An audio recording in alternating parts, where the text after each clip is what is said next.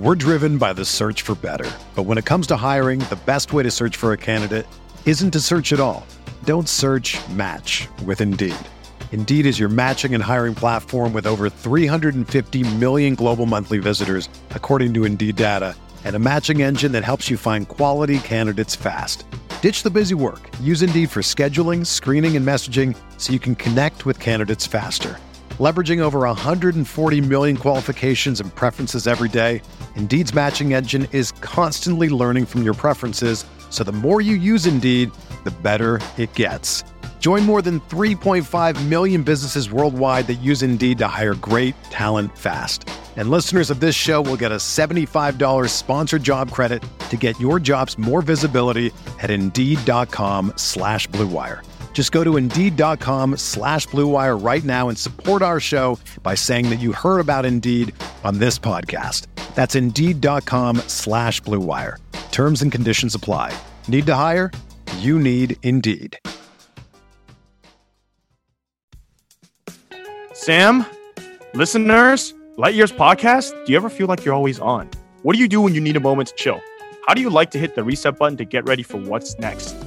There's only one beer out there that's literally made to chill, and that's Coors Light. The mountains on the bottles and cans even turn blue when your beer is cold. Wow, that's amazing. That way you always know when it's time to chill. When you need to hit reset, just open up a Coors Light. It's mountain cold refreshment and made to chill. Coors Light is the one I choose when I need to unwind. So when you want to hit reset, reach for the beer that's made to chill. Get Coors Light in the new look, delivered straight to your door with Drizzly or Instacart. Coors Brewing Company, Golden, Colorado. And as always, celebrate.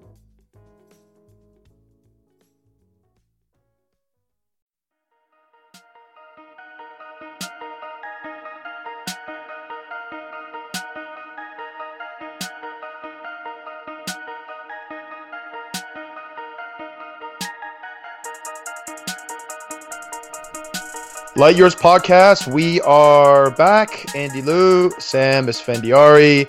What is going on? You know who else is back? Stephen Curry is back. Draymond Green is back. DeMarcus Cousins is in Santa Cruz. So he's not quite back. But, and Alfonso McKinney is back. I was waiting for that one. Actually, Alfonso McKinney is back. And we can do a full pod on McKinney. We won't, for those who are thinking about turning it off right now. But, yeah, man. I guess the season's not over. I guess they're not going to shoot mid-rangers all day. Remember when we did the first couple podcasts this season, we were like super juiced and we're like fanboys, and then a couple weeks later we were miserable and we were talking about like where's is KD gonna run the pick and roll all day at New York? Is that what he's gonna do? And then like a week or two later, now we're back to being nothing can go wrong. KD's gonna sign the max. Alfonso McKinney, they're shooting 45 threes a game. DeMarcus Cousins, well, he doesn't look that great, but he's coming back. So we'll get into if KD will stay or go with Slater later. But the threes is an interesting thing to me because obviously they're not going to get up as many threes without Steph, but like they were in the Spurs like we can't even shoot threes range, and the last week it's almost like they're trying to prove a point. Like we can shoot 45 threes too if we want to. I'm surprised you're not taking enough credit for it. You definitely should if I were you. I'm just saying this, sometimes like Draymond needed to call out KD for him to stop doing that. I had to call out Kerr, You were legitimately angry about it, and I'm rarely angry about the Warriors just because I always am more optimistic and say they're going to win anyway. You probably agree with me anyway. You're just a little more patient during the regular season. Yeah, I get pretty angry in the playoffs. Actually, yes, you've seen me. But no, you were right though. Like right, because there's only so much like kind of patience that you can have with that type of offense. I do think it kind of changed in Toronto. McKinney played that game, and KD went off that game, obviously. But McKinney didn't play in Toronto. You're talking Cleveland.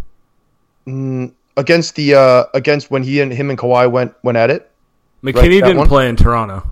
He didn't? Oh, so I'm thinking Cleveland. Okay, I'm thinking Cleveland.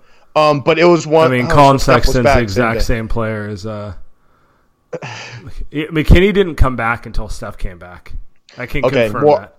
Okay, I thought about it wrong because I thought of Toronto as the game because I thought that was when Jerebko started chucking up threes like pretty much every chance he got. It might have been Cleveland. I might have it wrong. It might have been Steph came back. You're right on Jerebko. Jerebko stopped overthinking. It was just basically like open, shoot, not open, pass. Yeah. So I have it wrong. But it was just kind of when Steph came back.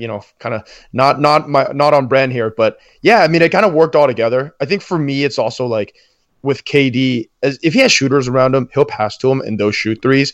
It was kind of a perfect storm when Draymond and Steph were hurt, and then they didn't have McKinney, and then it was a bunch of guys that had no idea what they're doing. It was a perfect storm of just like, well, we can't shoot threes, and the spacing's cramped. So what are we going to do? Andre Iguodala is not putting up 7 threes in a game. So neither Sean Livingston is not putting up 2 threes in a game. Season. I'm waiting for his 1-3 a year.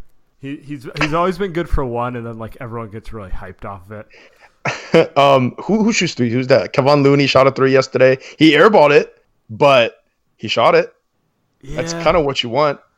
Yeah, I don't know if Kerr's lightening up with it or guys are just like lightening up themselves because we've talked about in the past. It's easy to blame the coach, but like. There's a certain level of pressure when you're playing next to that many like big time scorers to not be the guy who, like no one wants to be the guy who takes like 5 shots in a row when you're playing next to 4 all-stars because you just look like an idiot. So, I mean, it's not that easy. That's kind of why McKinney and Jerebko are such a breath of fresh air because they understand enough and trust their teammates won't get mad at them enough that like, man, if I'm open the corner, I'm putting it up. I saw Jerebko yesterday on the wing. He had a wide open shot. His pass from Draymond. He chucks it, clanks it, and he runs back down court. And Katie's yelling at him because Katie's completely wide open in the corner, and Jerebko just misses him. And Katie's like, "Dude, give me the ball," and I'm like, "Yeah." He should be getting the ball there, but Jerebko is just like yeah, my bad. Like I'll pass to you next time, right? Like I think that's something that's like toughness in itself, right. Because he's gonna come back down court, he's gonna make the pass, or he's gonna shoot it again. He's not gonna be like, oh, he's not gonna Omri Caspi it and like exactly or Pat McCaw and like think so hard about like, okay, should I shoot this because I'm playing next to like Clay and KD right now, and they should get more shots than me. Yeah. That's a veteranness, I guess. I mean, and then there's Nick Young, right, who just has a low IQ. So there's really nothing you can do there. Well, it's kind of it is underrated having like a level of DGAF shot selection. Like, I mean, if someone like that's in a bigger role, it's infuriating. But like sometimes you just need a guy who is like, I'm open and I can shoot. So. It's like the most space thing, right? Like it's lovable if you trust your coach enough to know when to sub them off, basically. No, so this is a good point. This is a great point and a good pivot for us to talk about defense because I compared Barbosa and Spates to McKinney and Jerebko because it's like a breath of fresh air. We finally got people that can shoot. But the good thing about McKinney and Jerebko is they can stay on the floor on defense. Jerebko in the regular season he can. But like Barbosa and Spates were 2 guys that couldn't play any defense at all. So with these two, it's more of like. I thought Barbosa got he wasn't a good defender, but you could have. Well, it's hard in the playoffs because like you really don't want to like just leave Clay on the bench to give Barbosa extra minutes. But yeah. I see your point. Yeah, I mean, that's it. I mean, it's just these guys can play defense, so it makes so them really McKinney can play defense. Yeah, that's pretty. I wonder if he's going to play in the postie. I know we're jumping ahead, but God, it's so. I mean, how long does it last? He's shooting what 30, 35, 38%? He's shooting 48%. I'm going to double check. It might be 45 now, but like that's not going to hold up. If he finishes the year in the high 30s, I will be thrilled. We're all wide open though, so I guess 45% right now. I don't know what his here. I'll pull up his expanded like D League stats. But I don't think 45% on threes holds up. And if he's hitting like 33%, it's a different story about how long you keep him on the court. Yeah, and at some point, he's going to go through a little bit of a slump. But it is a breath of fresh air just having. I mean, everyone wants 3-and-D guys. There's a reason those guys get paid a lot of money because how many guys are there who are plus defenders who will hit open threes on a consistent basis? Like when you start thinking about it, you're like, there's not a lot of them out there at all. Everyone wants them, but it's like, everyone's like Danny Green or Robert Covington, but it's like those guys both make 8 figures, and I mean, just Covington can't even shoot. Yeah, I mean, Covington's like a streaky shooter. Like he will shoot, but he's like, it's not like he's Klay Thompson out there.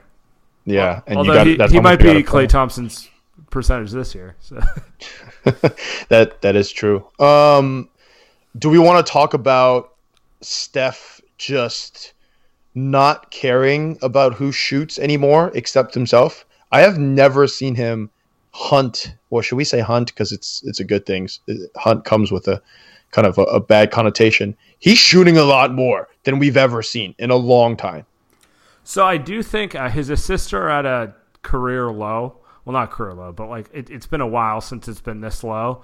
And part of it has to do with KD wanting to be more of an initiator.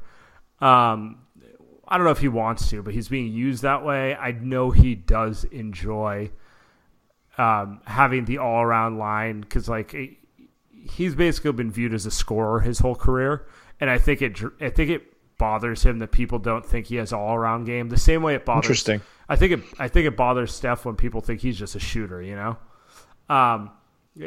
why wouldn't it? When you're that good, it's kind of an insult to claim like you're just good at one thing, Like people say Steph's not a point guard. Like, come on.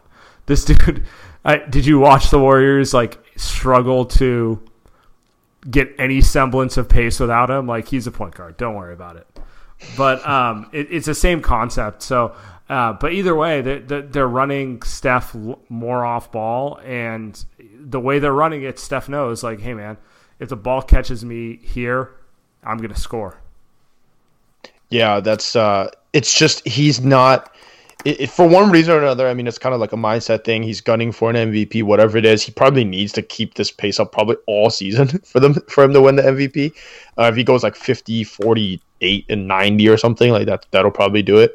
But yeah, it's kind of refreshing to see him do that because we haven't seen it really the last 2 years. I think the first year with KD, he was great. I think that was probably like one of the better seasons that he's had in his career, maybe the second best, but it was kind of overshadowed because KD was there. And I think this season he's kind of saying like, I'm going to put my mark on this season regardless of whether KD plays, Cousins plays, Draymond plays, right? Like it doesn't matter. Like this is going to be my season regardless. So it's definitely a different mindset, and I don't know why for whatever reason. It's kind of just fascinating to see, and obviously it's much more fun to watch. Yeah, so I don't necessarily think I don't necessarily agree with you. Like he struggled the first half of KD's year because he was doing that like trying too hard to get everyone involved thing, and then he kind of found his rhythm. And since then, he just kind of plays the game. His usage is more or less the same. He's just going to do a lot of things, and I think they're just running more sets for him as a scorer, getting other people involved as initiators, as opposed to like having him initiate off the high pick and roll like in the early part of Kerr's tenure. Because he is versatile. Because despite just being a shooter, he's maybe the most versatile offensive player. Like I mean, you can use him in like 40 different ways with a variety of different players, and he'll make an elite impact in all of them. So why not? Like I mean.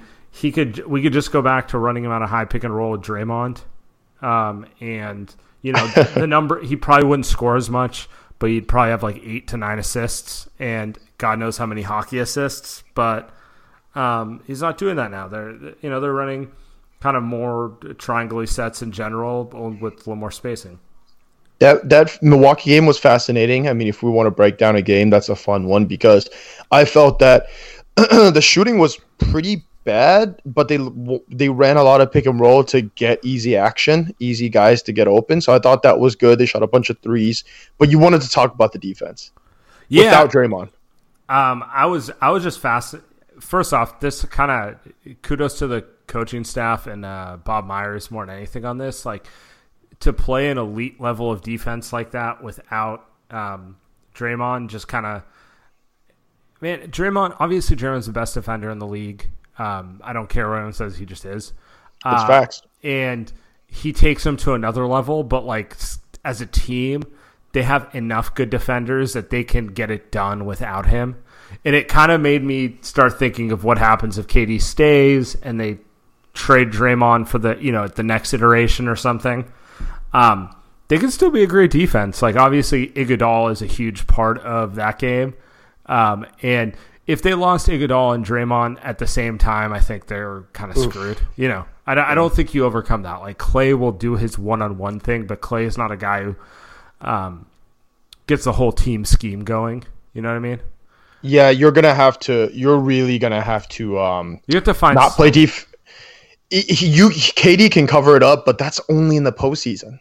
Like, and you've got 82 regular season games to play, right? So it's like KD can do the 4-man things. He isn't doing the Draymond barking the order, like, mini KG thing where he's like kind of just the voice of the back line. But like, Looney's a smart defender, and then Iguodala is an all-time smart defender. So it's just fine, right? They don't necessarily need Draymond. Draymond just takes it to another level.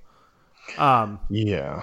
I mean, from that standpoint, but it just made me realize, like, I guess we should give more credit to Andre Iguodala, who kind of is perennially forgotten while also being perennially praised, because not a lot of teams can lose the rightful defensive player of the year and still just be able to produce like that on defense.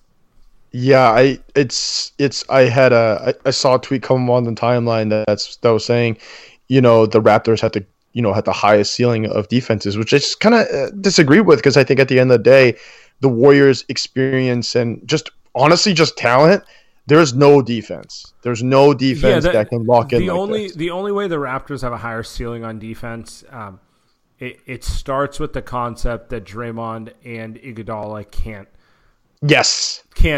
turn up to their peak levels. Yep. Which, I mean, at some point it's going to happen, but I don't think we're there yet.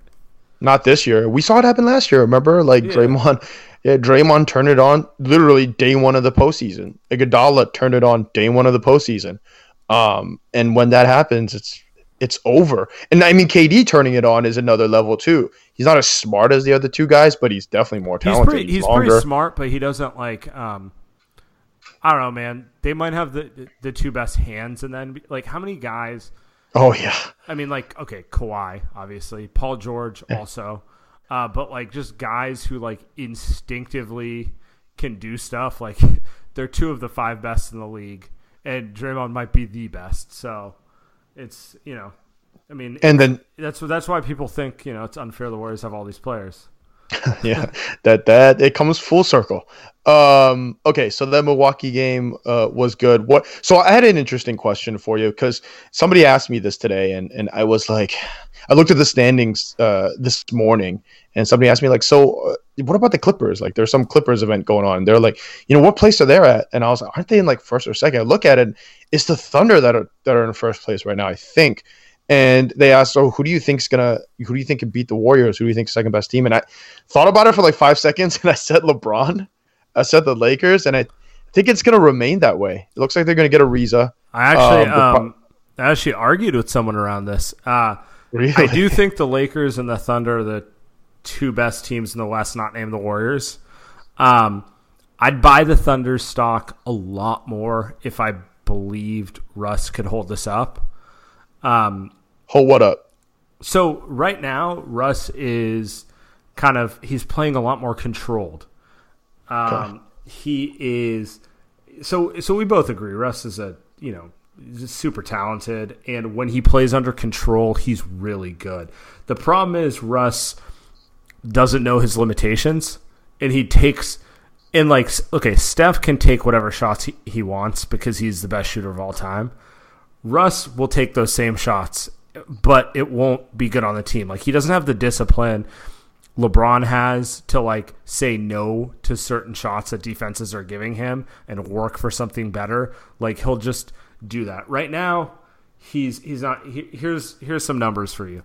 The Thunder are currently 9-0 when Russ takes 18 or less shots, 3-5 when he takes more than that. They are 10-1 when he takes less than 5 threes, and they're like 2 or 4 when he takes more.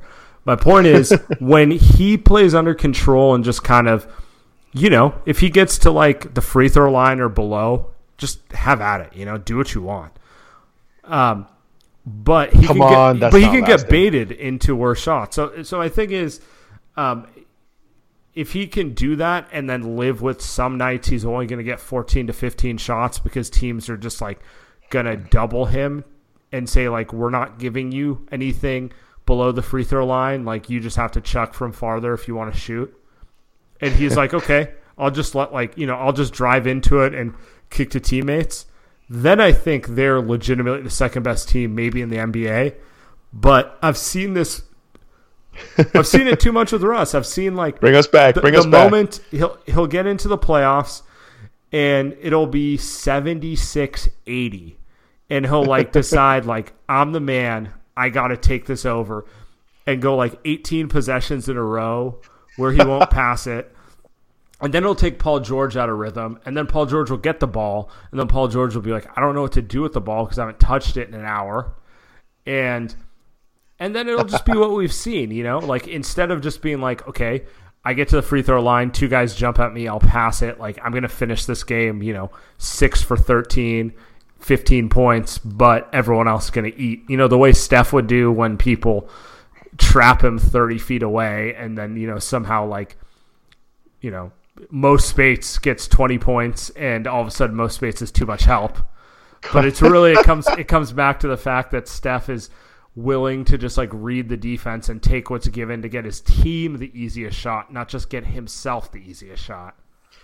I love it. So so the reality is, I don't think he'll do that. I think he sees red, and I don't think it's correctable at this point. And then I think, but I do know LeBron has control and knows what he's doing in those situations, and I do think the surrounding talent there is they're useful enough that like it's LeBron. Yeah, that's honestly that's it. It's LeBron, and he's still great. And come the postseason, he's still like, there's no players that are head and shoulders better than him when it comes to the postseason. And his supporting cast, when you get into like the Denver and the Utahs, you're like, come on. Yeah, like exactly, like Memphis, and I mean even Houston at this point, right? If Chris Paul is going to be this washed, presumably, yeah, maybe they turn it around and make a move to tweak it. So I'm not writing them off, but as presently constructed, yeah. There's just no. I mean, we're better off. We're damn near better off talking about what if LeBron had stayed on the Cavs. Like, let's talk about what if he stayed there, and let's talk about the Eastern Conference, because now he has to go through Boston. He has to go. They're won like 4 in a row. We got to talk about the Sixers with Jimmy Butler. We got to talk about the Giannis Bucks, right, who can shoot, and we got to talk about. I'm missing a team. The Raptors with Kawhi. Like, that's tougher for a LeBron-led team, right? Because they're better. Those players are better than your Memphis and Utah and those type of teams. So I do think it's like the East will be more entertaining than the West this year in the playoffs. And maybe, team 2 through 5 in the NBA are all in the East. If they were in if it's one postseason series though, like I think they're better in the regular season series. I don't know, or in regular season, like record wise, I think still if you were to play like the Lakers against, let's say, the Boston Celtics in a postseason series right now, like I would think LeBron would take that. I don't know. Like I would still think they're the second best. Like he's just because the East teams are great, but they also don't have that one player that you can kind of say, oh, that's Steph, oh, that's KD, oh, that's LeBron. He's going to take the series over. You just can't touch him, right? Like Kawhi's great and Giannis is great. Like those guys are cool, but they're not that type of player. You know what I mean? Yeah, I don't know. There's a lot of season to be left to see. Yeah, I guess I wouldn't disagree with you or anything. It's interesting. We'll see how it plays out. Well, let's get to Slater after this. Okay, let's do that. Perfect. All right, now we got on everyone's favorite beat writer, I think, right? Anthony Slater, Athletic. What up, man? Nothing, man. I'll take that title. Is that league wide or what? What's? I think we need a new title. The man who saved the dynasty. The man who called out Steve Kerr on the lack of 3-pointers. Man who said, Steve, the mid-range shots gotta go. Why aren't they taking threes? Hey, it was not Steph Curry's return from injury or Draymond Green's. It was my question in a Detroit tunnel that saved a dynasty that I don't think needed saving, but maybe I did it. You know, people, because then these aren't questions that are like different or like or new or anything like that, but people just kind of don't ask them. Like, I've been in the locker room, I stopped asking questions after like the second season because it wasn't my job. But like, these are pretty obvious questions, Slater. I just was always curious why people don't ask them. There's a lot of reporters in there, and people care about this stuff. It was just never something that maybe it's kind of a tough question, I guess you could say, but at the same time, it's a fair question to ask someone like Steve. Well, it's all about wording, and then the one thing that is good with Steve for all the triangle faults that some people may have with him on Twitter, he's an incredibly direct coach. Like, there's maybe not a coach in the league that's easier to ask. You know, I don't even want to call them tough questions, just direct questions, because he gives pretty direct answers, and he'll tell you his thought process behind stuff. Maybe he won't tell you his starting lineup decision 90 minutes before tip, but there's not a, if I covered the Thunder for 3 years, which was Scott Brooks for 2, and then Billy Donovan for 1. And, there was major issues going on a lot of times around that team, strategic issues. And we'd ask questions, but then Scott Brooks would just kind of meander it into nowhere. And you're like, I didn't really get an answer. And Billy was kind of the same way. Billy was honestly a little bit better. But that's the one good thing. It's like, you can ask a bunch of questions, but if you don't have subjects who actually thoughtfully answer them, then it doesn't really matter. Yeah, I guess that's true. I guess like it's always a little more fun to talk to someone like Draymond than it is to like Steph, because Steph will give you an answer, but it's like, what did he really just talk about? Where Draymond, you never know. He might give you some where you're just like, oh Steph man, gives you the that's political answer pretty much. It's like he'll just talk into his talking points. Where you're right is, though, it is kind of at times can be an art of trying to like lead him down the path of where you want him to go, or just straight up delivering the question, or sometimes it is a touchy subject and you got to find a way to word it where you're not just completely ruining your relationship with the subject, but you still kind of need it to be asked. And honestly, I would say the best training I ever got was covering Russell Westbrook for 3 years and watching Damian Lillard score 17 in the fourth quarter on him in Portland. And, in Oklahoma City, at least at the time, I was the only traveling beat writer. So it's like, not only, like, at times you can be in a scrum and you're like, maybe tonight somebody else will ask that question. When I was covering the Thunder on the road and they were in slumps, I was the only guy that was there to ask the question. Oh, wow. So you'd have to sit there and be like, all right, how am I going to exactly ask Russ about getting torched by Damian Lillard tonight to where he won't just want to just kill me? And now 3 years of that was, I think, what's helped me, I'd say. So don't go to journalism school. Just trail Russell Westbrook for a couple seasons. Much better. Russell Westbrook is journalism school. He's one of the best journalism professors in the league. We need your thoughts on him, obviously, because I think we've had you on a couple times. We never actually talked about kind of you covering Russell. How was that? Great at that point in my career for some of what we just kind of talked about.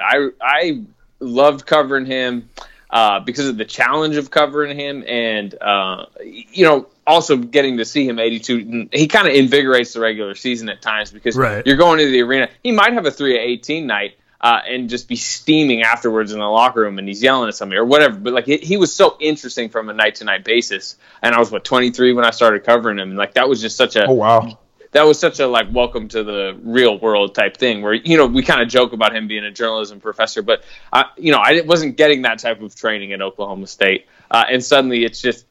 And he was such a he wasn't professional to journalists. Like I have issues at times with how he handles his media sessions and some of his like maybe bullying tactics, you could call them. Because I actually think he's a pretty genuinely nice person off the court. I mean, you even see it now with the stuff. I know some of it's PR, but what he's doing was like giving kids shoes and he's such a great family guy. He doesn't drink, doesn't do any of that stuff. But at times I thought he kind of would bully reporters, but at the same time, like he's such a great professional in his craft. Like you would get there. There'd be times I'd get there, maybe I got to do a radio hit pregame, and I'm there 2.5 hours early, way earlier than I normally would be. An empty arena, the guy is going through he's like OCD, he's going through his same exact routine all the time. And it was like, there's jokes at times on Twitter, and I agree with a lot of like maybe the stylistic ways he plays.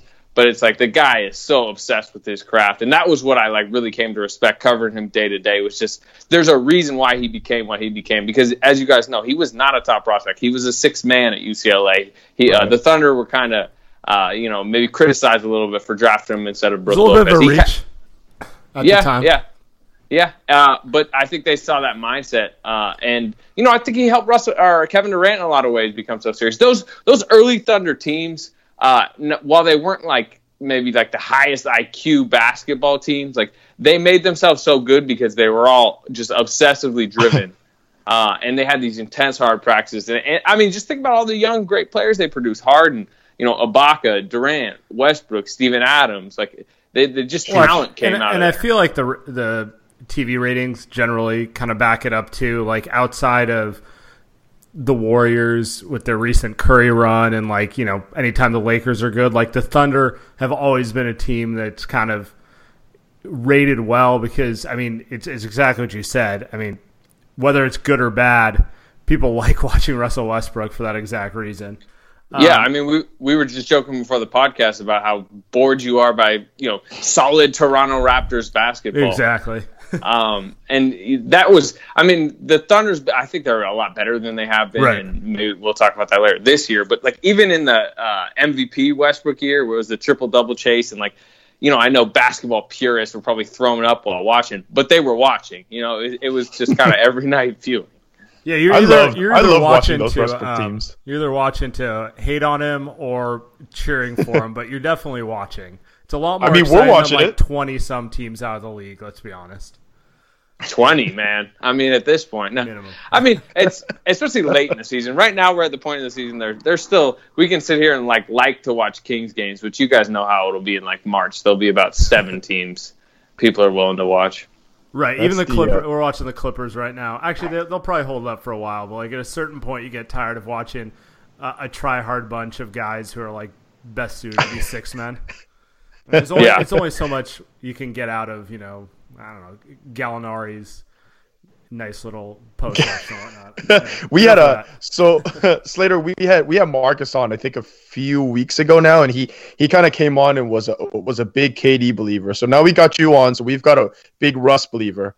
But we got to talk about KD. On next now. We got to get a hard. I wouldn't even call myself a Russ believer. I mean, I know what his flaws are. But I don't know. I do not think common in these parts. Yeah, I would say from now being on this side of the train tracks, he maybe gets a little bit of undue criticism. For sure. But it is at least I know that you guys kind of know it.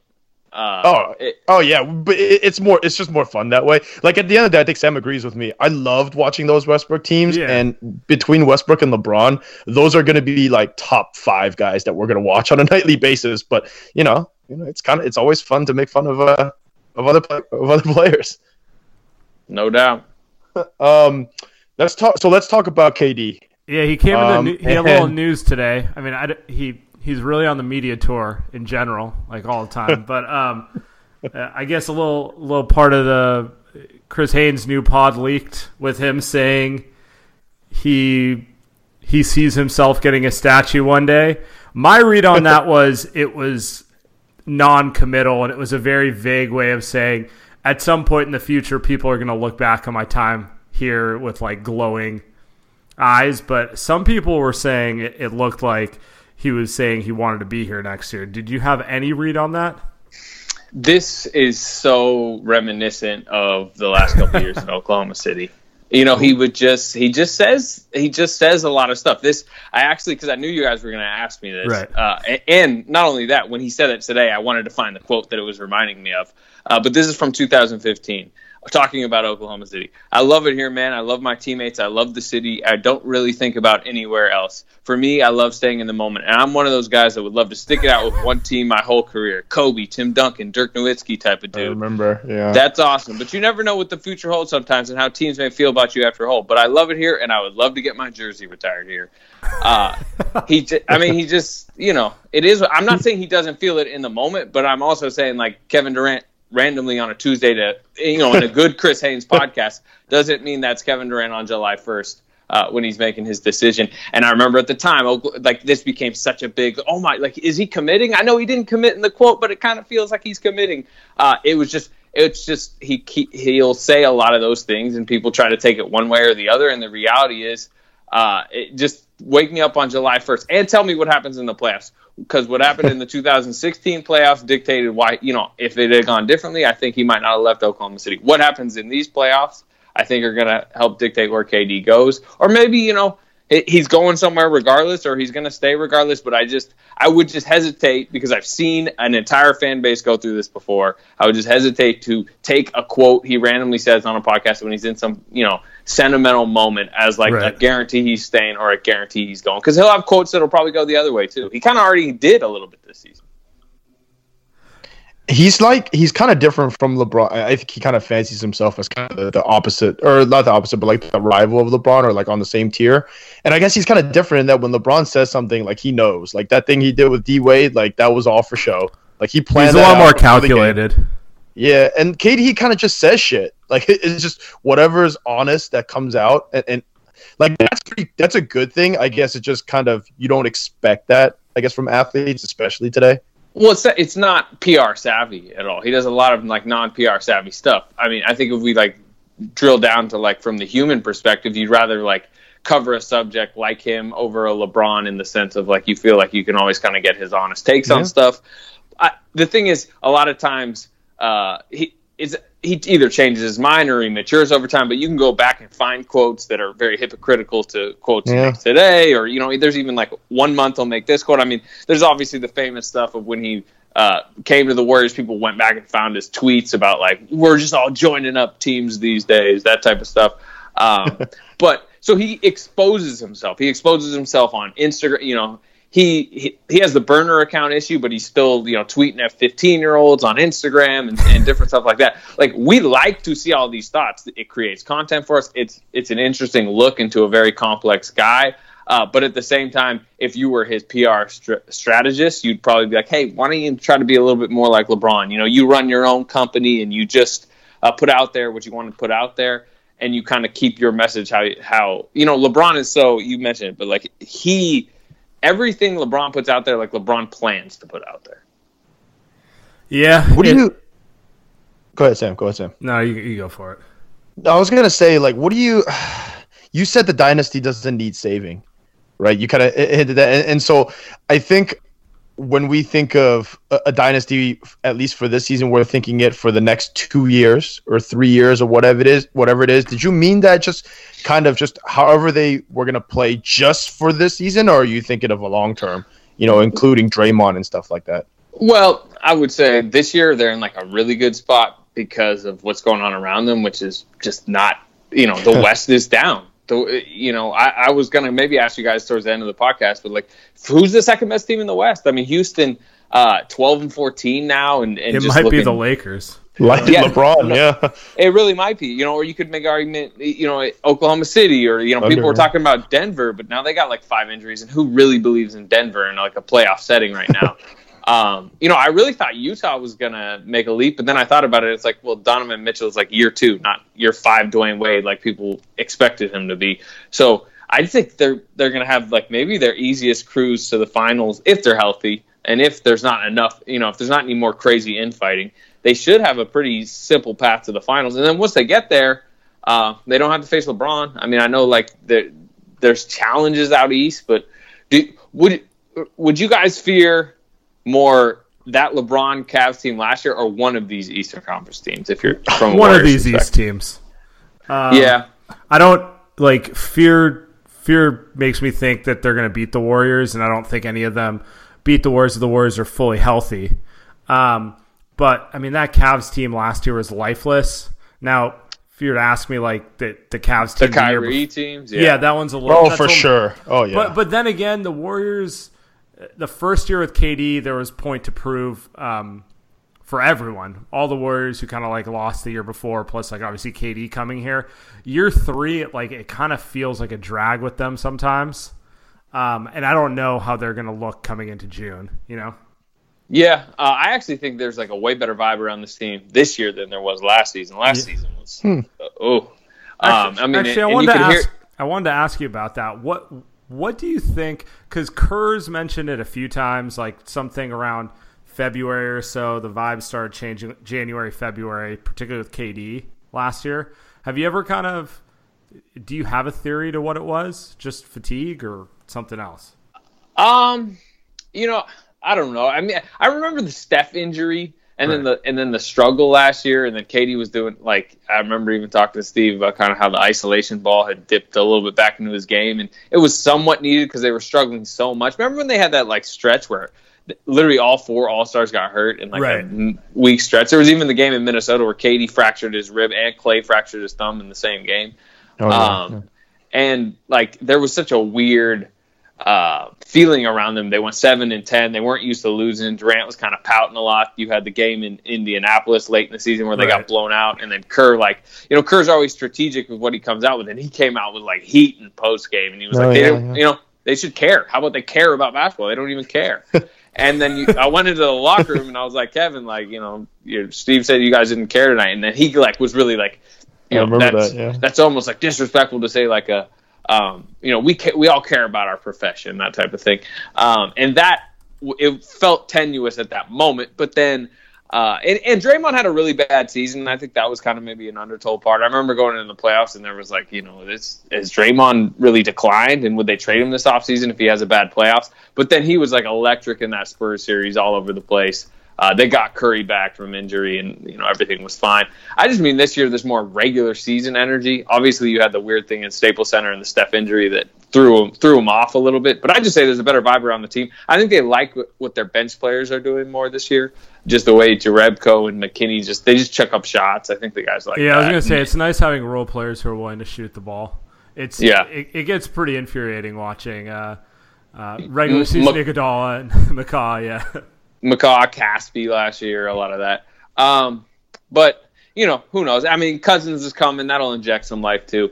But as far as the original question, which was about the dynasty, I think they have a very clear path to winning again this year. Then suddenly you've won 4 in 5 years. And even if it breaks up, that's a huge dynasty. 4 titles in 5 years. And when we say break up, they're not going to become a lottery team next year. Even if KD left, they'll at least be in the conversation of contention next year. So I just mean it doesn't need saving in that sense. They're still in a very good place. Yeah, and I argue with Sam earlier today because we're starting to believe that KD may be leaving, and let's say he goes to another team. Let's say it's not the Lakers, right? Let's say he goes to New York or whatever. The Warriors would still be favored to win the title. That's not out of too many moving parts around the league to make. Okay, but let's say it kind of stays the same. OKC stays the same, Houston stays the same. Anthony Davis stays in New Orleans for a season. That's not kind of crazy to say. Hey, the Warriors can still win one more title after KD leaves. I know it's kind of. I mean, it's way a ways, but anyway, that's kind of what we're. Favor them. I think we would talk about them and they'd be a really fun story, and they would have this revenge vibe, and Draymond would be probably have. His last great season would be his revenge tour. And they would probably keep Draymond, and we're assuming they keep Draymond in this, I guess, scenario. But I also think other teams would smell blood a little bit finally hey, there's a path. LeBron would probably say at what is he going to be, age 34, 35 next year? And if KD had left, and even if he didn't go to join LeBron would suddenly sit there and say, hey, we got probably his last legitimate chance to be the main guy on a title team, and he would probably make LA make title now moves. So, true. And Houston, maybe Houston suddenly has a better vibe because they're hey, maybe we can get past him and Morey swings something. But I know you guys would enjoy kind of an underdog Warrior season, just like Draymond probably would. See, I'm ready for the season after that, because I think the year after, if KD does leave, they're not going to be able to do anything with the margins of the team. So you're talking about like Steph, Draymond, Clay, 5 finals appearances in a row with like a very old or depleted supporting cast.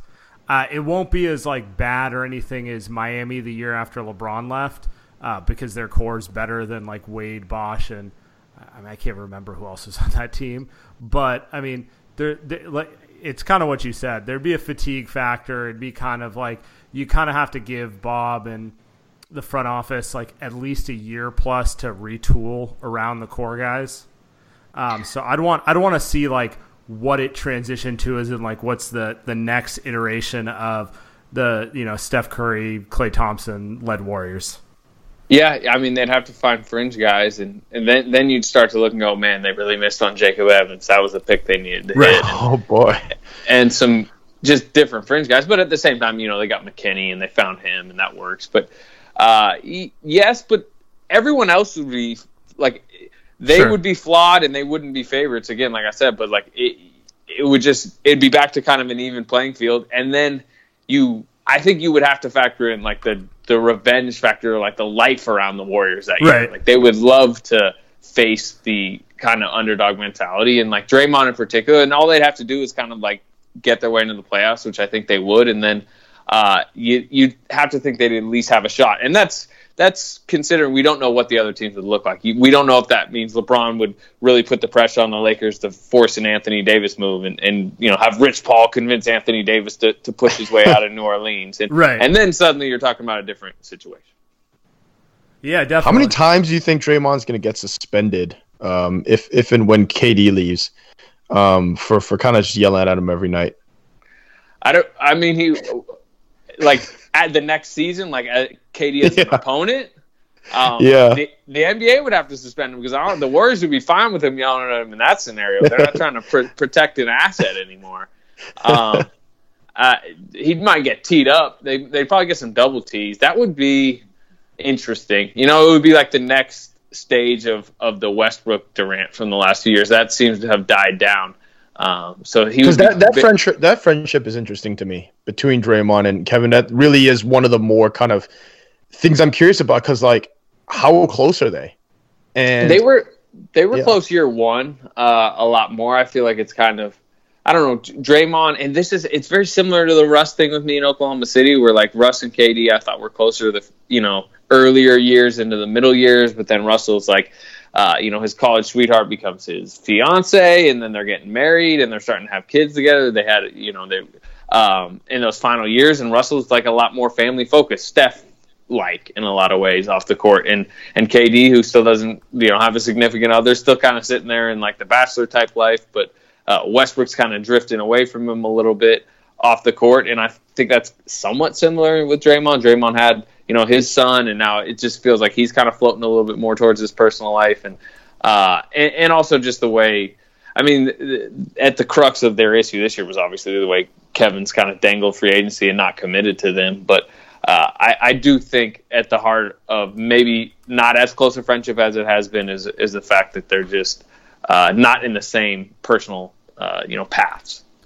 Is this kind of a theme with KD, where he just kind of, it seems like he, you know, kind of becomes friends with, and then just kind of doesn't have that like super long-term close relationship with guys?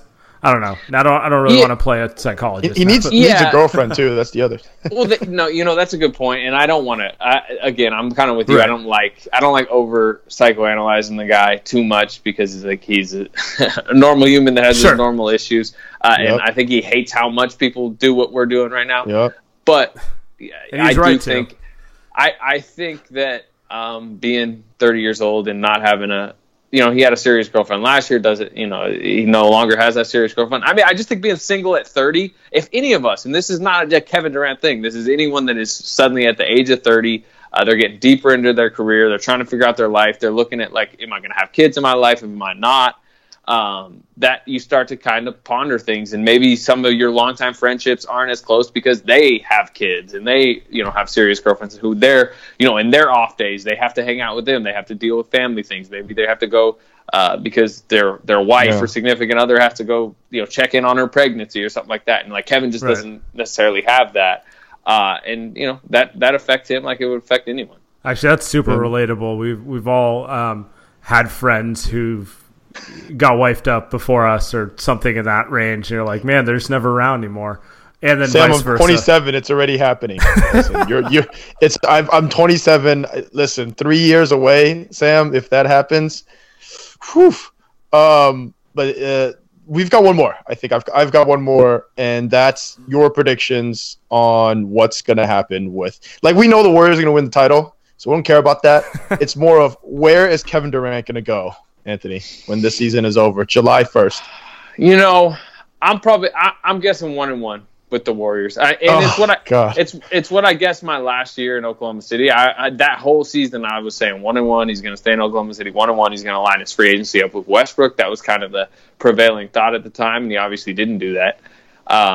But I'm still kind of thinking he's going to kick the can down the road a little bit for two reasons. I mean, if they win again, I think just the good vibes of a three-peat will carry him into July. Because you got to think, and especially with Kevin, a lot of times it's how he feels in the moment. And if they do win the title, they'll win it right around we'll say June 15th. So 2 weeks later, after three-peat, another parade, you would assume maybe not as awkward of a parade this time. That they'll. Get ready to write your how Fitz ruined the dynasty piece. that will be what leads him into his free agency decision, and I think that will help him potentially decide to stay another year with Chase Center lingering down the road. That'll almost be at its completion at that point. He's already obviously the Haynes interview and him going to Chase Center recently. You could see that's at least part of his thought process is that whole thing. And then the other thing is I think his options will be better if he lets it play out another year. You see what Porzingis looks like coming off the ACL, and if Knox can actually be a player, yes. If the Knicks get Zion Williamson, and not only Zion, but you give Zion wherever he goes, if it is New York, a year to show if is this Julius Randle or is this Julius Randle bathing in steroids for 18 years? That's the one thing about when he left Oklahoma City, there was such a perfect place for him to go. He was pulled away from Oklahoma City by the Warriors situation that it lured him there. I'm not sure any of the scenarios we're talking about, New York, the Clippers, the Lakers. What will be so appealing to him that he will decide to leave? I think he might want to let it play out another year and hope there'll be one down the road. All right. What do you guys think?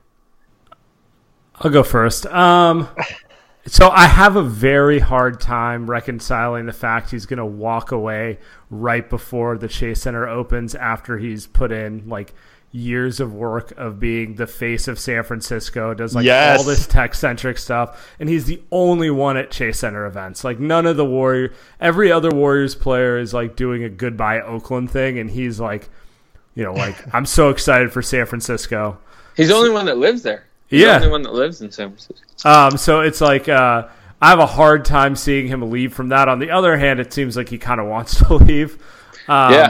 So my thing is I kind of have to see the season play out. If I get vibes Kyrie's leaving Boston, for sure, they never get it together and lose in the second round, then I think he's gone. I don't think he's walking to the Knicks alone, though. I don't think he's doing I'm going to New York to play with maybe Porzingis off of a full injury and Kevin Knox shooting 33%. He's going to team up with Kyrie. And that's a good one. I like that one. I think he's going to get. Plus, he keeps talking about him in the same way that he kind of talks about Kyrie. Yeah, I think. Oh, go ahead. I think I'm just saying the best thing that happened to the Warriors is that Kyrie had that interview in Boston or whatever when he came out and said that he's staying long term. That would very much help the Warriors because if he went to New York, it would probably be a package deal. That would be sick. I do think it's kind of funny because it'd be the third point guard that he would team up with, who has like just kind of a magnetic personality. Like I can't really see a scenario where if they're both on the Knicks, New Yorkers aren't like in love with Kyrie more than Kevin. So there's that too, which would just be a weird irony. Damn, that's a great point. I hadn't thought about that. Yeah, I think he's. I asked about the Draymond thing because I think he asks for Draymond to get traded, so that he can sign that extension, so that he can become kind of the more the focal point on offense. So no more of him standing in the wing. Dude shot 15 shots yesterday, right? And Steph, dropped 38 and he shot 50% from three. But it's like a man, fancy Harrison Barnes, yeah. Yeah, like I'm sure there has to be. If I were Katie, I'd be the exact same way. There has to be some part of him where he's like, dude, like, what am I doing here? Just standing around waiting for Draymond to pass to me. Like, I could be doing what he's doing, and I could be dropping 30. So yeah, I think he chose it. He chose it. That's. I mean, he chose this life. Like, and he might, and this might force him to choose another life. But then at some point, you're searching for like. You just keep searching for somewhere where you're just going to wish you had the other thing. Like, if he does go to a bad team, maybe he's sitting there going, man, I wish I was on a more talented team that was passing and more ball movement. True. And because, if he loved what you're talking about, he could have stayed in Oklahoma City. And he was taking 20 shots a game in Oklahoma City. Yeah, there's no such thing as perfection. You're sacrificing in one way or another. That's deep. That's dark. Slater coming with the facts, saying KD needs a girl and signing a 1-on-1. Thank you, sir, for coming on. All right, fellas. Thanks, man. Appreciate it.